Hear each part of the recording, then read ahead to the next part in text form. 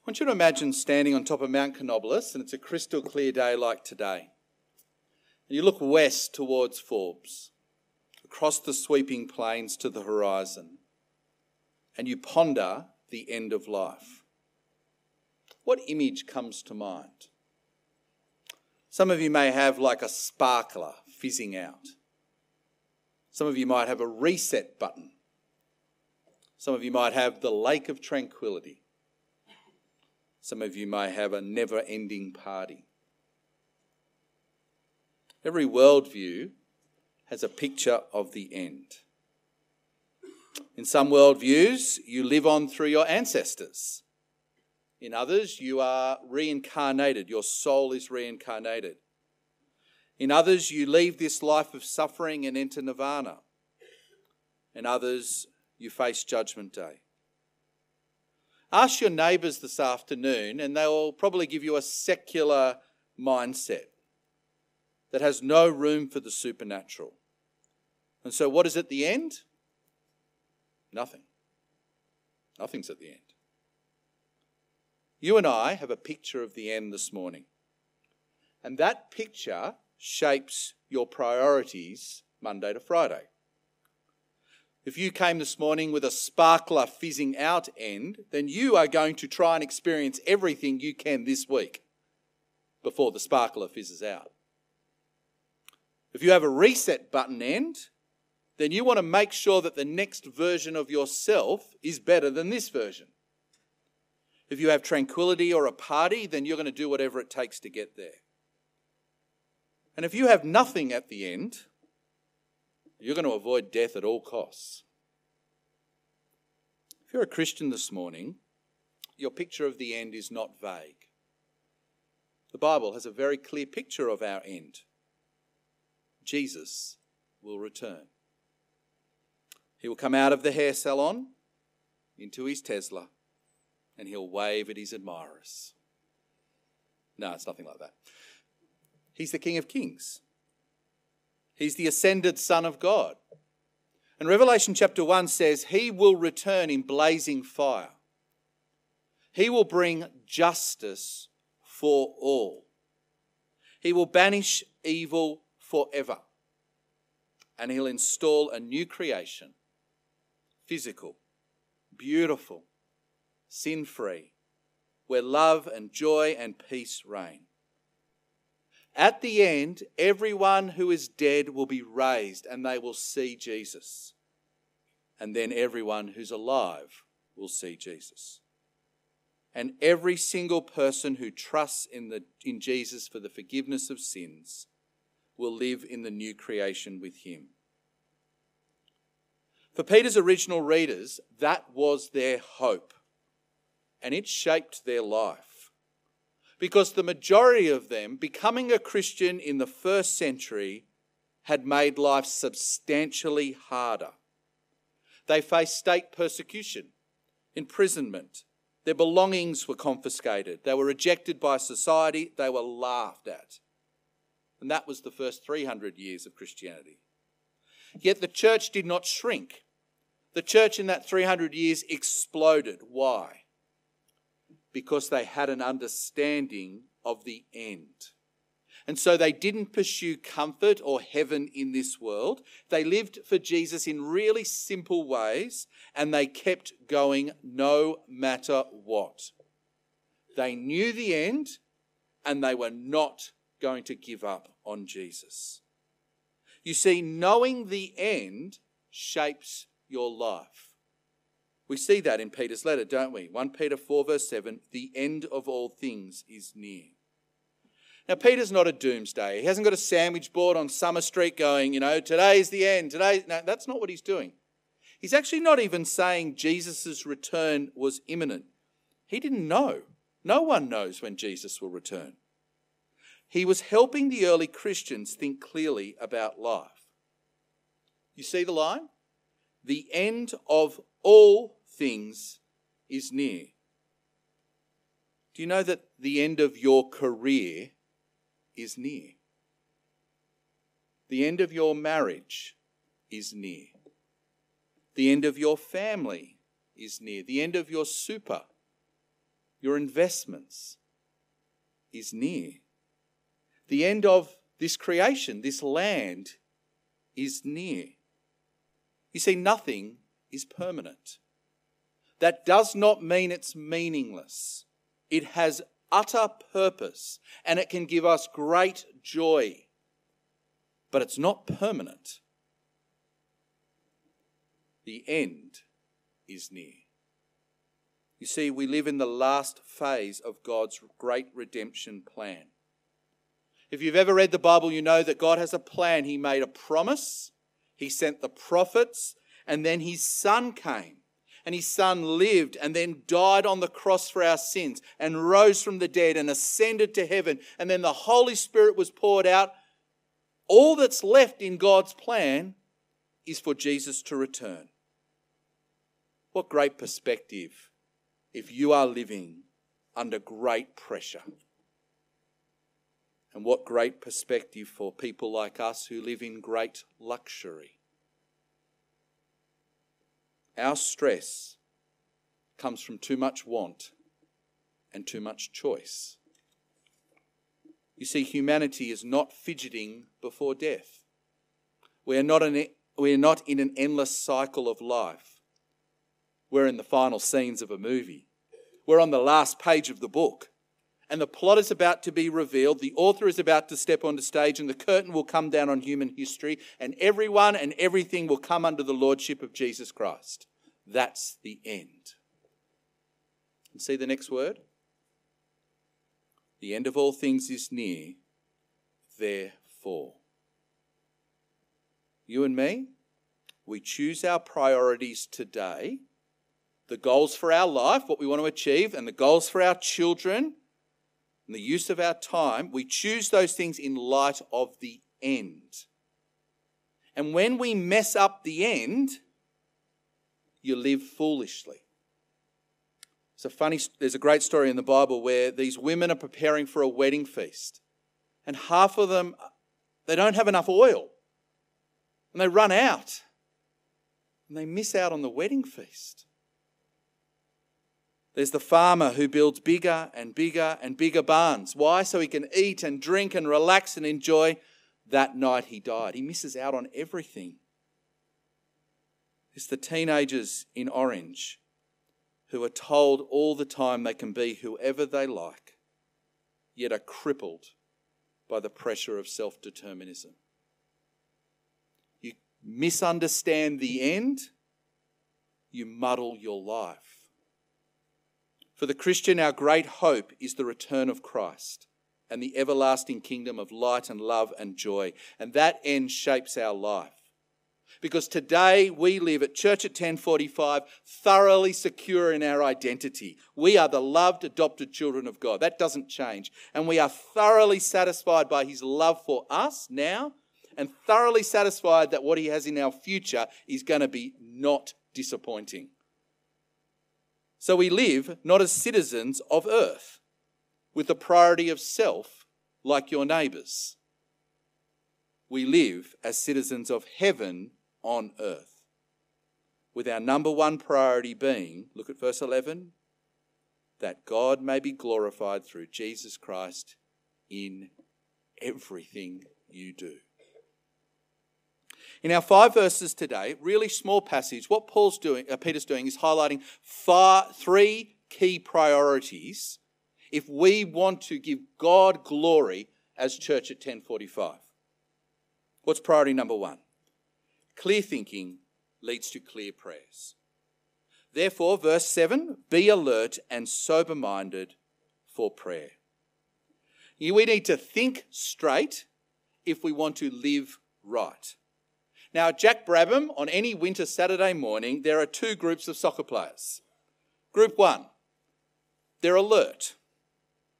They know which position they play. They know which direction of the field they need to run. And they listen to their coach. Group 2, they look at the clouds. They make patterns in the mud. They run in any direction they want. And they forget everything their coach ever says. One group, sober-minded. One group, distracted. we all live in information overload. That's the 21st century. Constant information in our heads. And it tells us how to live. And it muddles our thinking. It distracts us. And what it does is it brings us from the end to today. And muddled thinking leads to muddled diaries, muddled priorities, and muddled opinions. We need to think straight if we want to live right. We, as God's people, need to listen to God regularly and have our minds shaped by God on a continuing basis. Now, that won't happen accidentally. You don't kind of just suck it in as like a sponge. No, we need to choose to do that daily, monthly, weekly.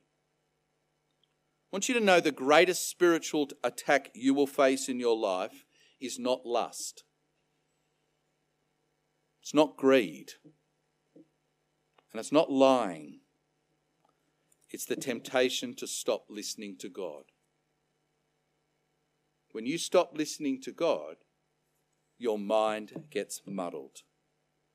I'm teaching PTC this term with a great group, and we just sat there 2 weeks ago as we'd read Judges, and we were just like, oh man, it took Israel one generation from stopping to listen to God's word to completely muddle their life.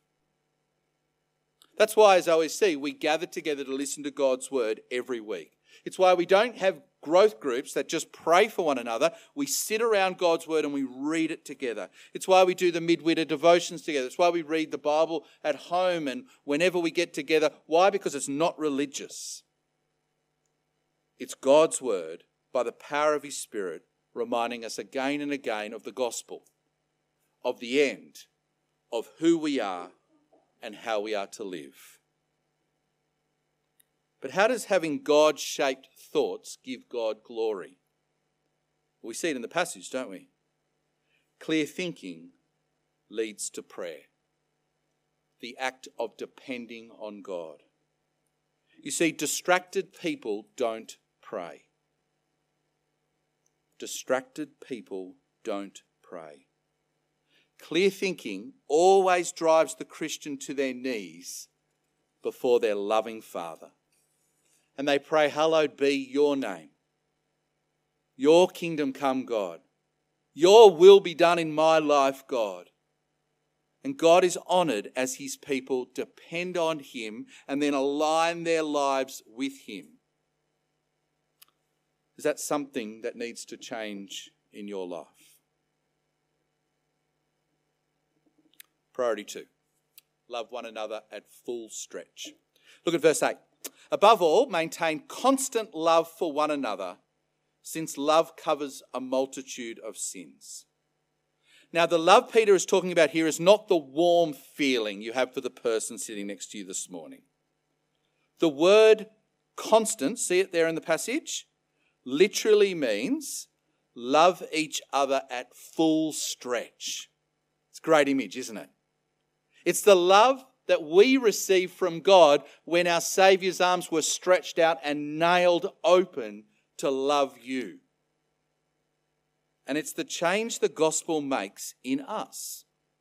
From coming to church at 10:45 for the priority of being loved by the person sitting next to you. No. We come and sit next to people so we can love them at full stretch with other person love. Now, interestingly, see the verse? Love covers a multitude of sins. Interesting, isn't it? Now, Peter is not saying here that loving others atones for sins or pays them. No, what he's saying here is that stretch love covers sin with grace. Stretch love covers sins with grace. So rather than drawing attention to the failure of other people, stretch love offers them a second chance. He offers them forgiveness. You see, when we show grace to each other at church at 10:45, what we do is we limit the sin of our brother and sister just to the sin. And we don't magnify their sin with slander or with gossip or with suspicion or with doubt. The way we talk about each other behind each other's back can often magnify people's sins. And what Peter is saying, no. Stretched love covers people's sins with grace, just like Jesus does for us. Peter gives us another example in verse 9. See it there? Be hospitable to one another without complaining. You see, when you know your end, you can be generous with whatever God has given you today. For the early persecuted Christians in Peter's time, they were homeless. They had no food, no bed. What was hospitality? Giving them a bed and a meal. And in some places in the world, that is exactly what we need to do for Christians. What does it look like at 10:45? It's having an open circle at morning tea, so that someone who's new to 10:45 could join that circle. It's being more real and open about yourself in person than on your Facebook. It is reaching out with the hand of friendship to someone you don't know. And we do it without complaining, don't we? We don't do it because we have to. We do it as people who have been loved by God with a stretch love.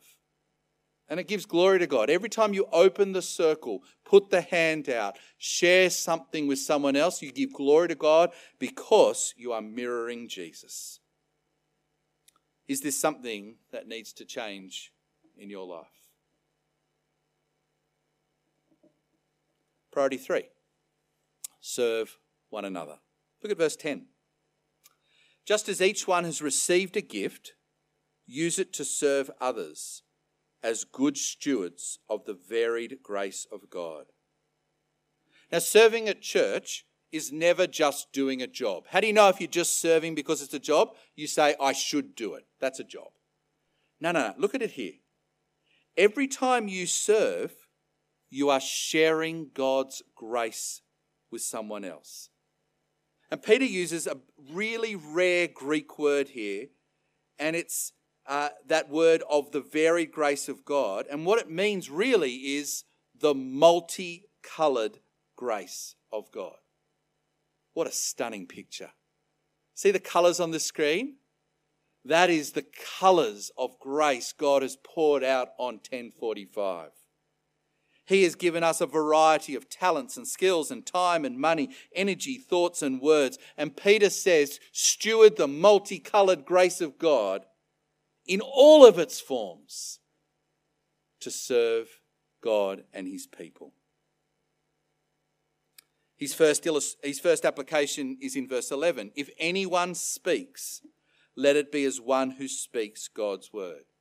Some of you at 1045 have the teaching gift, the ability to explain God's word to others. That is a very serious responsibility, because every time you teach someone, you're handling the word of God. So if you're a kids' church leader, a growth group leader, a Bible reader up the front, a youth group leader, share God's grace with others prayerfully, humbly, and intentionally. Prepare well. Never wing it. Never wing it. And never apologize for teaching the Bible.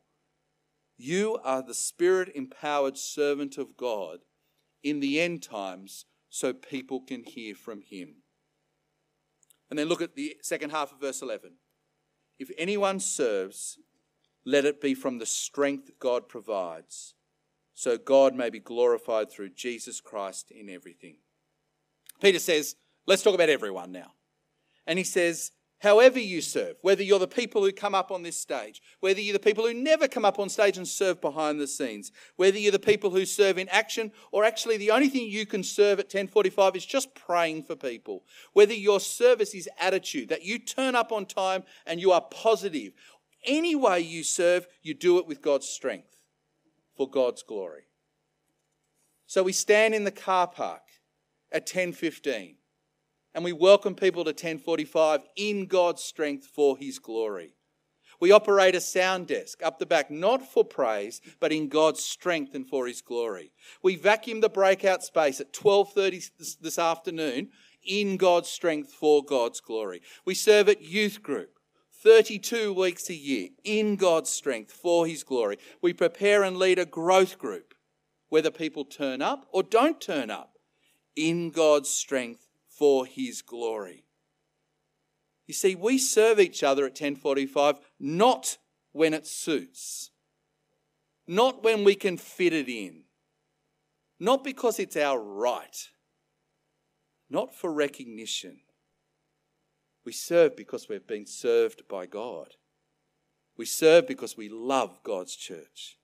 We serve because it's a privilege and a blessing. And we serve so that God will be glorified in everything we do. In the 18th century, the prevailing form of Christianity was Latitudinarianism. The clergy promoted it as a relaxed, balanced, sensible, not too extreme Christianity. To the church, it created an ethically, doctrinally, and practically lazy church. In response, John Wesley led a grassroots, volunteer, disruptive movement. He was nastily called an enthusiast. Ooh. He wasn't violent. He wasn't disruptive. John Wesley knew the end, and it shaped his life.